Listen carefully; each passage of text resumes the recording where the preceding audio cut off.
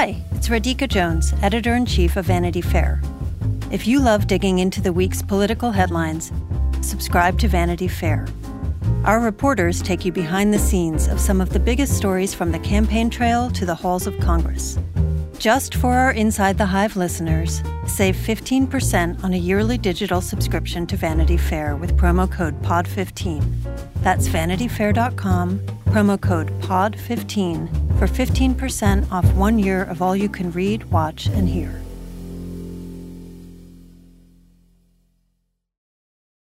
So, Marc, you're packing for Des Moines. What are you going to be doing in Iowa?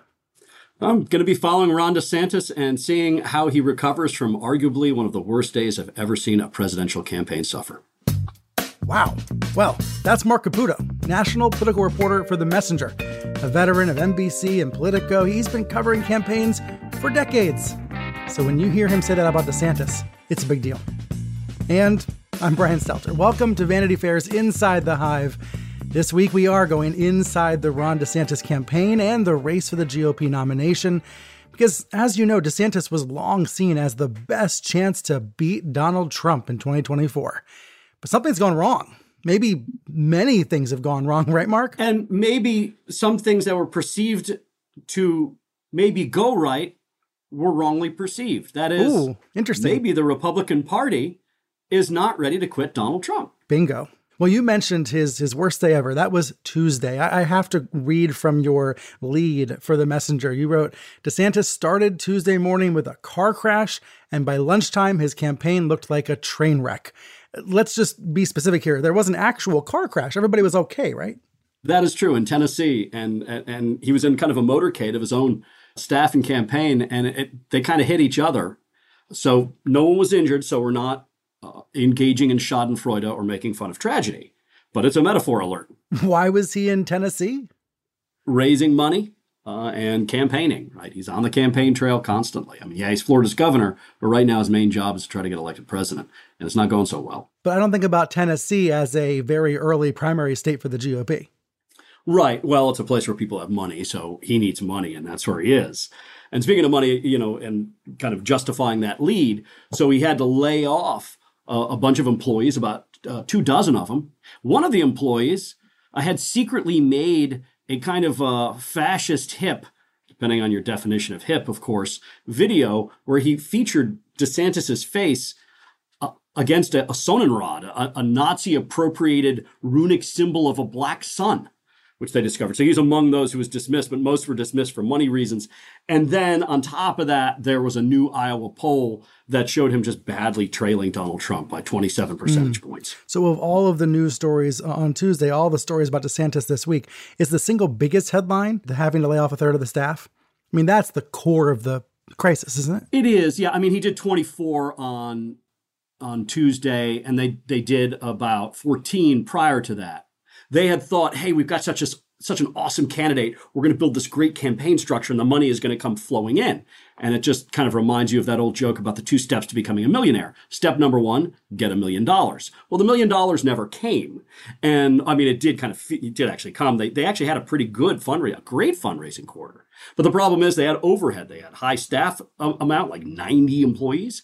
And they had a lot of air travel. DeSantis likes to fly private. Some of that, I think, is a creature comfort of his. Some of that is necessity. He's a governor of a state and an out-of-the-way capital of Tallahassee.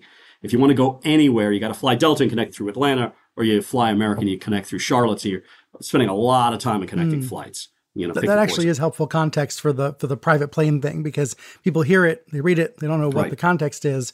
Let's then zoom out. So we have these layoffs this week. We have this scandal involving the video, all these other bad news items about DeSantis. But widening out a bit, the reason he was bringing in so much money and then spending so much money was because he was the great white hope. Yeah, I'm sorry, I'm chuckling at the white part. That was intentional. He's Thank you for getting it. This controversy. He's embroiled in this controversy of these African-American history standards. For instance, that's true. I mean, there's always just been an element of the Republican establishment, so to speak, and the Acela media, New York-based and DC-based media, which just kind of consistently underestimated the strength of Donald Trump and always casting around for kind of a new messiah to unseat him. And it just doesn't happen. It just hasn't happened yet. And I was among those last year, year before, who was skeptical that DeSantis was going to run against Trump, because Ron DeSantis is a smart guy. Ron DeSantis is a movement conservative. He is someone who understands his voters. He's a guy who understands data. And I think when you put all those things together and you look objectively at Donald Trump, you realize like this guy's tough to beat. Even after January 6th, when he was at his low point, Republicans still viewed him favorably. I mean, his favorability ratings did go down.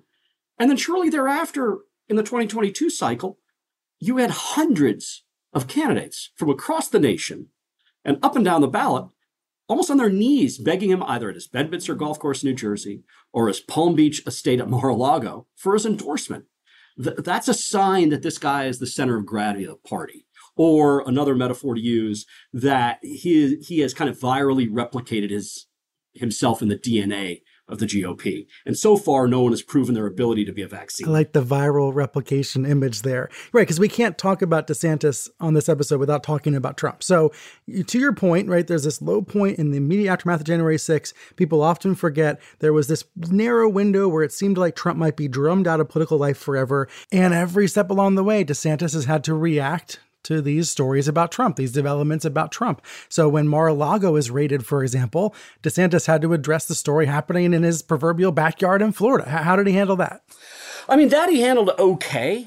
I think more of a problematic handling of a Donald Trump legal scandal or problem happened this March, when Trump announced first, hey, I'm going to be indicted in the Stormy Daniels case. Mm-hmm. And Vivek Ramaswamy turned out to be quite the aide for Trump when he just came out, one of the primary opponents, and was like, I support Donald Trump completely. This is bullshit, right? And some other Republican primary candidates sort of kind of grudgingly came along. DeSantis was silent for a few days. Then at a press conference, he spoke out, and he was peeved, you could tell, at the way Trump had been going after him. And DeSantis gave kind of a full statement. He bashed the, quote, Soros prosecutor for that, so kind of covered his right flank. And then he said, look, I don't know anything about porn star hush money payoffs, right? That's basically between him and his wife. Like kind of threw shade at Trump. And then the Trump people reacted on social media, on Twitter, by asking for their fainting couches and their smelling salts. Oh, they couldn't believe it. They were in a swoon. How dare someone attack Donald Trump like that? And what did DeSantis do? He stopped kind of talking about it and kind of backed away. Now, remember the name of DeSantis's super PAC. It's Never Back Down. He's the Never Back Down candidate. What did he do? He kind of backed away. And having talked to one major bundler who collects 7- and 8-figure checks, he had told me at the time, like, look, we wanted a guy who was going to kind of take on Trump, and we're not seeing that. And that was one of those examples. Another example was this statement that DeSantis had given to Tucker Carlson about Ukraine. And actually, it was a rather nuanced statement if you bothered to read it, which, of course, many people didn't, and they just reacted to it. I mean, really, it was kind of not objectionable. The objectionable language in it was where he called the invasion of Ukraine a territorial dispute, right? Certainly inartfully phrased. But he said, look, I don't support a blank check. I don't support troops on the ground, and I want a battle plan. I mean, who the hell would oppose that, right? But everyone kind of reacted as if like, oh my God, he's in Putin's pocket. I can't believe it, right? And then a few days later, DeSantis gave an interview with Piers Morgan. And in that interview with Piers Morgan, guess what he didn't do? He didn't say any of his talking points that he'd previously released to Tucker Carlson. Mr. Never Back Down once again backed away. So those were kind of two early things. And what's interesting about the first Donald Trump indictment, you could see this kind of crudely and rawly in the Real Clear Politics polling average. Almost at the point where right after Donald Trump makes that announcement, I'm going to be indicted. And in the lead up to that actual indictment in the hush money scandal, Trump's support levels go up, his ballot share goes up, and Ron DeSantis's decrease almost at the same proportion. That is, some of those people who are with DeSantis might have just fled and been like, look, this ain't the guy, like Trump's the guy. And there's been no change in that trajectory since. Well, I should say, those support levels have sort of plateaued, but Trump is plateauing, at high 40s, 50s. In national Republican polling. Well, it's true. National Republican polling doesn't tell you what the primary is, but if you look at all the early state polling, he's well ahead of everybody. Now, DeSantis is still in second place. It still is technically a two-man race, but there's a possibility that that could change if the trajectory of DeSantis continues to kind of decrease and he continues to stumble and have these various problems we're going to see. We're talking in July and the first debate's in August, and people aren't going to vote until January. So isn't the entire conversation premature? I mean, are we? No. I mean, this is what we do, right? We talk about politics. Well, maybe we shouldn't. Yeah, well, then I'm out of a job. And trust me, I know how to roof, and I would prefer to do this rather than do roofing. I live in Miami, after all. Yeah, I mean, he gets reelected in November, by 20 points. Obviously, he was a presidential candidate. He was sort of a de facto one then. And then once the year started, DeSantis has a new book, makes a pile of money off of it, and then engages in this nationwide book tour, quote unquote, where it was pretty clear that this was sort of a shadow presidential campaign. So while they could cling to the fiction like, oh, I wasn't really a candidate, well, yeah, technically that's true, but the media and lots of voters didn't see it that way. Yeah, it's true, though. Once you become official, you become official. But either way, things have just not broken the way DeSantis hoped. But why is it not premature to be discussing all this now? Why is it relevant today, given that voters won't get to actually weigh in for many months? Because it's happening. I mean, this is like candidates are on the campaign trail. They're talking. Polling is just a reality of this. People who are involved in politics as political professionals, county GOP chairs, consultants, and voters, they're going to rallies. They're talking about it. So, yeah, the media is going to cover it. I think it's premature to say that Donald Trump is definitely going to be the nominee. I think it's premature to say that Ron DeSantis is definitely not going to be the nominee. Yes, I think that's premature. I don't think it's premature to say that Mike Pence and most of the other also-rans are going to be also-rans. That is not premature. I will happily, perform some feat of contrition if somehow Mike Pence becomes the nominee. Maybe Tim Scott, but I'm not seeing that either. Because it's true that polling is not predictive. But these are things of momentum. And winning begets winning, and losing usually begets losing. I've got lots more questions for you, Marc, especially about your home state of Florida. Quick break here on Inside the Hive, and much more in just a moment.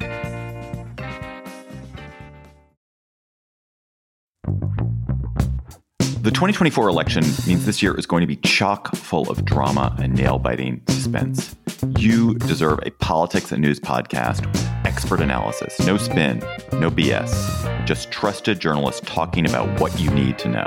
I'm David Plotz, and each week on Slate's Political Gabfest, I sit down with the New York Times' Emily Bazelon and CBS News' John Dickerson to do just that. Join us as we unpack the latest in politics, news, and the courts. Listen to the Political Gabfest every Thursday, wherever you get your podcasts.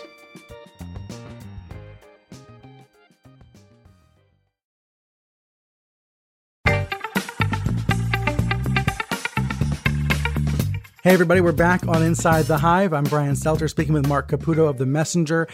Marc, you were born and raised in Florida. You've been covering Ron DeSantis for years. His strength in Florida has been undeniable. And I thought Florida was supposed to be the future of the United States. So why has not his support there translated everywhere else? Well, all elections are different. A gubernatorial election is going to be different than a presidential election to begin with. And I think DeSantis' biggest advantage that he had in his 2022 reelect was, well, not only was he an incumbent, it was also, he was a leader, a top figure of the opposing party of the president. Midterm elections, Americans like to swing the other way. And Florida is kind of no different. And in addition to that, there was just a lot of goodwill built in toward him from lots of Floridians, because a lot of people, not everybody, I got to be careful about saying this, liked the way he managed COVID.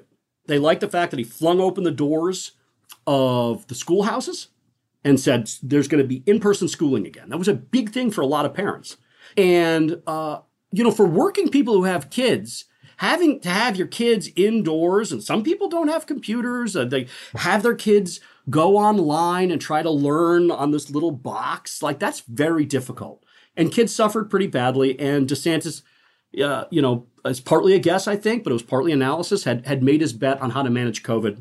And a lot of people were thankful for that. I am not discounting the number of deaths we had here. That's a whole other hour-long conversation we could have. But that was a big thing. A lot of people moved here and liked that. Was it a significant number? I don't really know. But I know in talking to people, average people. They were happy, and they actually credited having a job because of DeSantis. It's real. It doesn't translate to Iowa voters in 2024, does it? Well, that's probably part of the problem. Like you're asking, what was part of his secret sauce of his 2022 reelect? Well, that's it. But now in 2024, what do you have? You have to get back to this. He's running against Donald Trump. Right. And I just can't stress enough, it's like Donald Trump was not a politician. Donald Trump was a cultural figure who entered politics. Donald Trump was someone who for 12 years, thanks to NBC Universal, was broadcast into people's home as the most successful businessman you could find. And thanks in part to the New York media, especially the tabloid media, he was this exciting, brash, fun figure, larger than life figure. Republicans really like that. And Ron DeSantis is now finding out just how much they do. But there was a period where it seemed like DeSantis was the savvier, more creative Trump, a guy who could take Trump's words and put them into action. I mean, let's listen to his victory speech from 2022, where he used the word woke so many times. We reject woke ideology. We fight the woke in the legislature. We fight the woke in the schools. We fight the woke in the corporations. We will never, ever surrender to the woke mob. Florida is where woke goes to die. That was a clip for Fox and Breitbart, of course. It was embraced by the right-wing media. But is it possible that that narrative or that rhetoric actually is not what Republican voters want, what the average voter wants? If you talk to lots of Republicans, whether it be they pollsters or consultants, a lot of them, rank and file, they don't like what's happening with transgender kids, especially. They don't like what they've heard from the left concerning whites and white males. Again, the Republican Party being essentially a white male party. So yeah, that language from DeSantis is appealing to Republican voters. But the number one issue for them is the economy, right? And again, like Trump is a cultural figure. He's someone who sort of is able to seamlessly kind of transcend these different aspects or these different support levels in the GOP, especially, that DeSantis quite can't. And what's DeSantis' argument?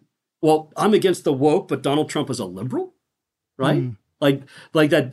And in fact, one of the scandals that came out just on Sunday when the New York Times reported that another DeSantis staffer had secretly made this ad bashing Donald Trump as being too pro-gay, right? And it was an odd ad because it seemed both homophobic and homoerotic at the same time. Yes. And it landed with a thud because in the end, Republican voters think they know who Donald Trump is. Now, is DeSantis the anti-woke ideologue who can get results? Certainly. And do Republican voters probably see him that way? Yes. Is it their top concern? No.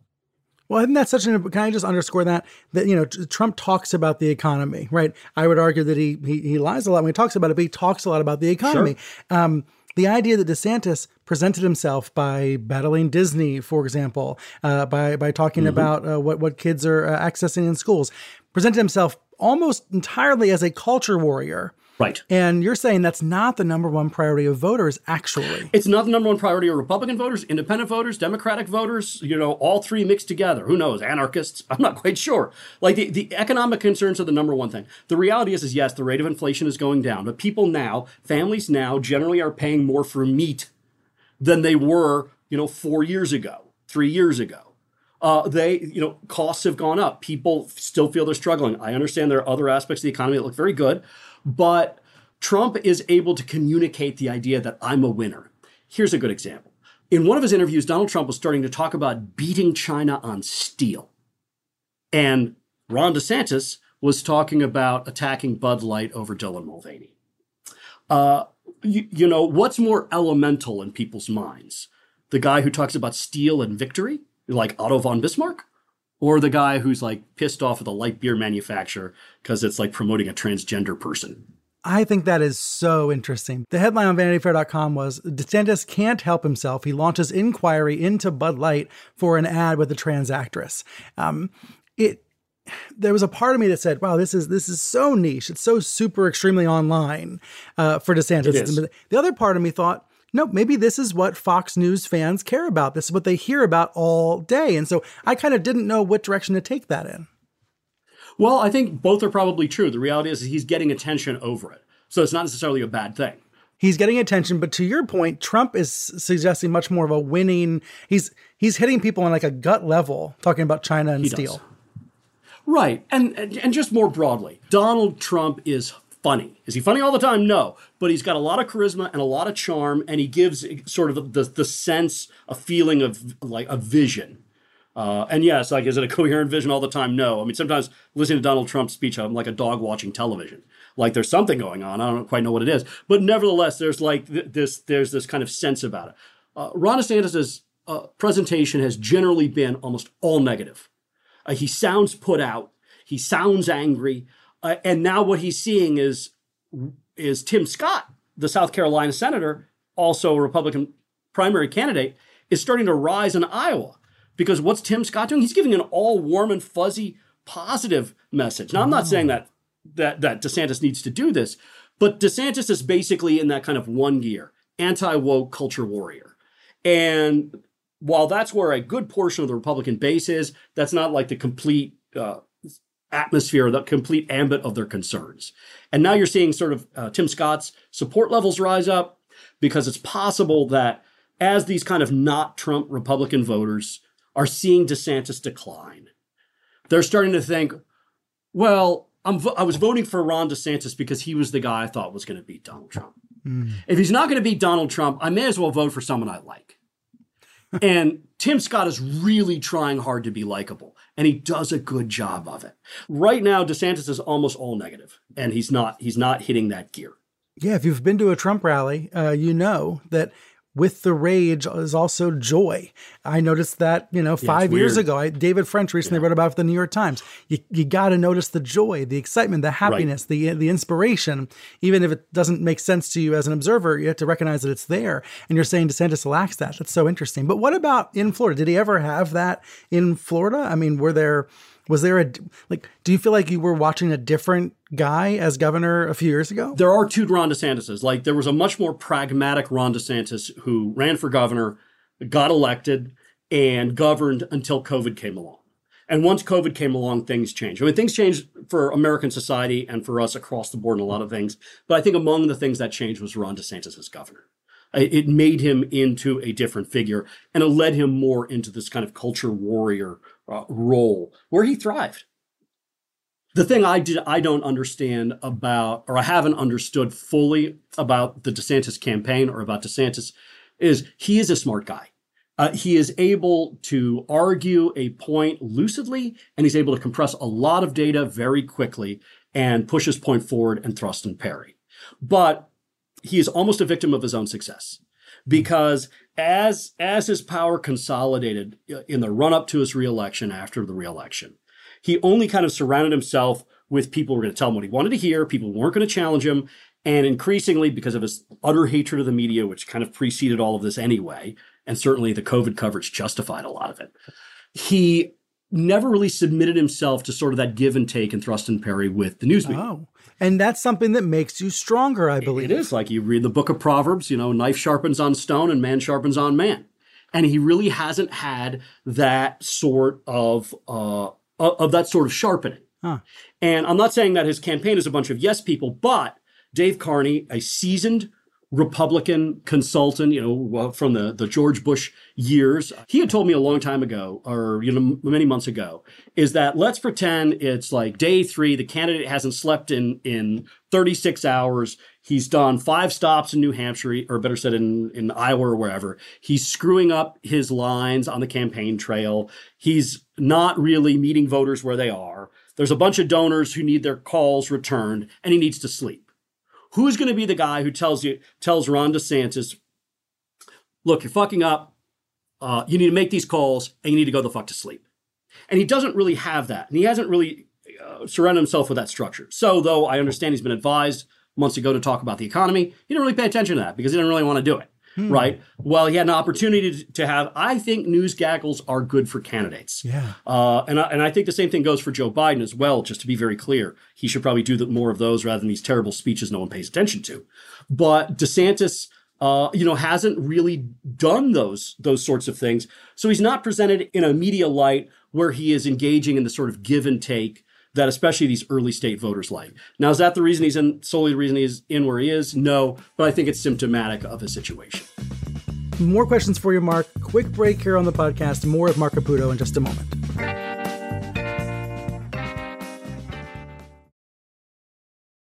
Hey, if you've been enjoying this episode, I hope you'll take a moment and leave a rating and review on the podcast app of your choice.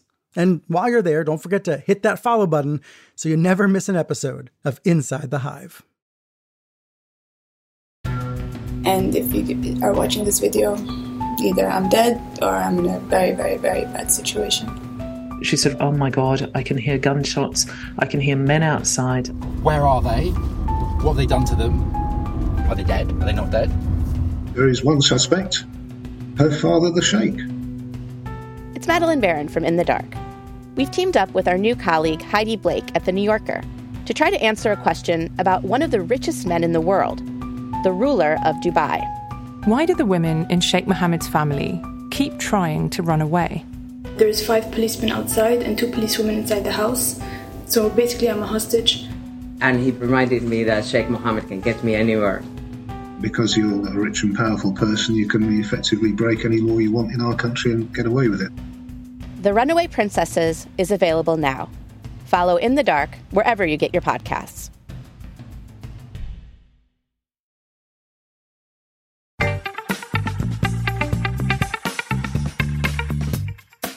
And we are back here on Inside the Hive. I'm Brian Stelter talking with Marc Caputo of The Messenger. By the way, Marc, The Messenger, a startup news operation. What is it and what do you do there?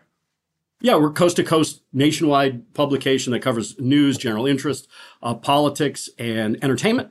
We just went live May 15th. And you're heading to Iowa now to cover DeSantis on the campaign trail. There's been a lot of press and criticism of what he's like with voters. What is he actually like with voters? Well, I guess it depends on which Ron DeSantis wants to show up. I find the guy very smart, very engaging. The question is whether he chooses to be engaging with people. And not everyone walks away with the same impression on that. So I'm reading all these stories about a rocky reboot of the DeSantis campaign, right? A reset for the campaign. What you're going to see out of him now, allegedly, you're going to see him do far more media interviews, allegedly more mainstream media interviews, more gaggling with reporters, more give and take, where you can see more of a raw, unvarnished side of Ron DeSantis. And if that happens, it's going to be interesting. Will there be more criticism of Trump? I mean, the indictments are piling up. Isn't it baffling that these other candidates are not trying to destroy Trump? Voters, and especially Republican voters, they want alphas. How are you going to knock the champ on his back by giving veiled tweets, you know what I mean, and things like that? They're not really doing it. Now, allegedly, there will be a place and a time for these candidates to start doing it, but right now, only Chris Christie is doing it. The problem that these candidates have, they say, is they need some Trump voters and they don't want to piss them off. So hitting the right notes and striking the right pose and balance is really tricky, and no one so far has figured it out. And the most visible demonstration of this will be August 23rd, the GOP debate on Fox. There's this ongoing guessing game about whether Trump will show up. We know DeSantis will, he needs to, but what do you think Trump might do instead if he doesn't show up? I got to give props to Vanity Fair and to Gabe Sherman for this one. Is he got it right. Trump and Tucker Carlson are talking about having a counter-programming session that they will have an interview with Trump that would kind of air simultaneously on Twitter and on Trump's platform, Truth Social, at the same time. The only reason you can't do live stream for Trump is that Trump has Truth Social, and Truth Social doesn't have a live stream capability. Oh, I didn't know that. Oh, interesting. Yes, and it's one of at least that's what I was told 2 or 3 days ago. Maybe they'll fix that by then. And Trump wants to have his stuff on his Truth Social platform. So that's been kind of one of the weaknesses. But yeah, best guess, Trump doesn't show up. Pretty good guess, he does some counter-programming with Tucker Carlson. It's so revealing how all of our conversations about DeSantis always have to involve Trump, right? That is the bottom line. That is the reality. Well, he's the champ. I mean, he's at 40% in Iowa, and DeSantis is down below 20. DeSantis has the most interesting theory of the case against Trump, but so far the problem is it's a theory against Trump and it's not working. It sounds like you believe he can come back from the dead. However, he can rise again. Yeah, I don't think he's quite dead. But yeah, he might have a foot in the grave. Wow. So there's, I've just seen enough things. My Twitter avatar is doubting Thomas. I want to put my finger in the wound. I don't necessarily believe it until I touch it. And too often I found one of the enemies of reporting, especially speculative reporting, is certainty about how the future is going to work out. And very often that's not how life is. Marc Caputo, great talking with you. Thank you so much. Thanks. I appreciate it. And once again, that was Marc Caputo, national political reporter for The Messenger. This episode of Inside the Hive from Vanity Fair was produced by Michael May. Stephen Valentino is our executive producer. Our engineer is Jake Loomis. Mixing was by Mike Kutchman. And I'm Brian Stelter. Thank you so much for tuning in. You can find me on Twitter @Brian Stelter or email me, bstelter@gmail.com. Share your feedback and your ideas for future episodes. We'll be back next Thursday for more Inside the Hive.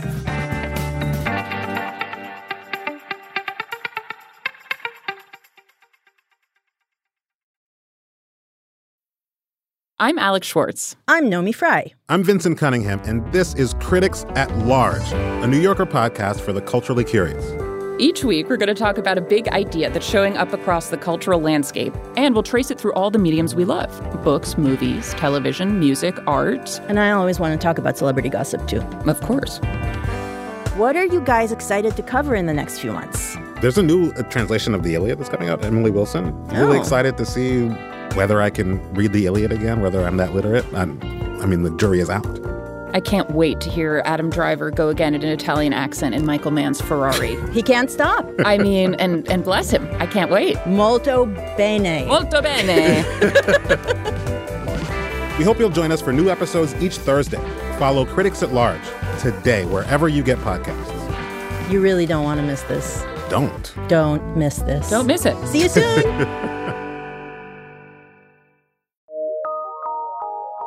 From PRX.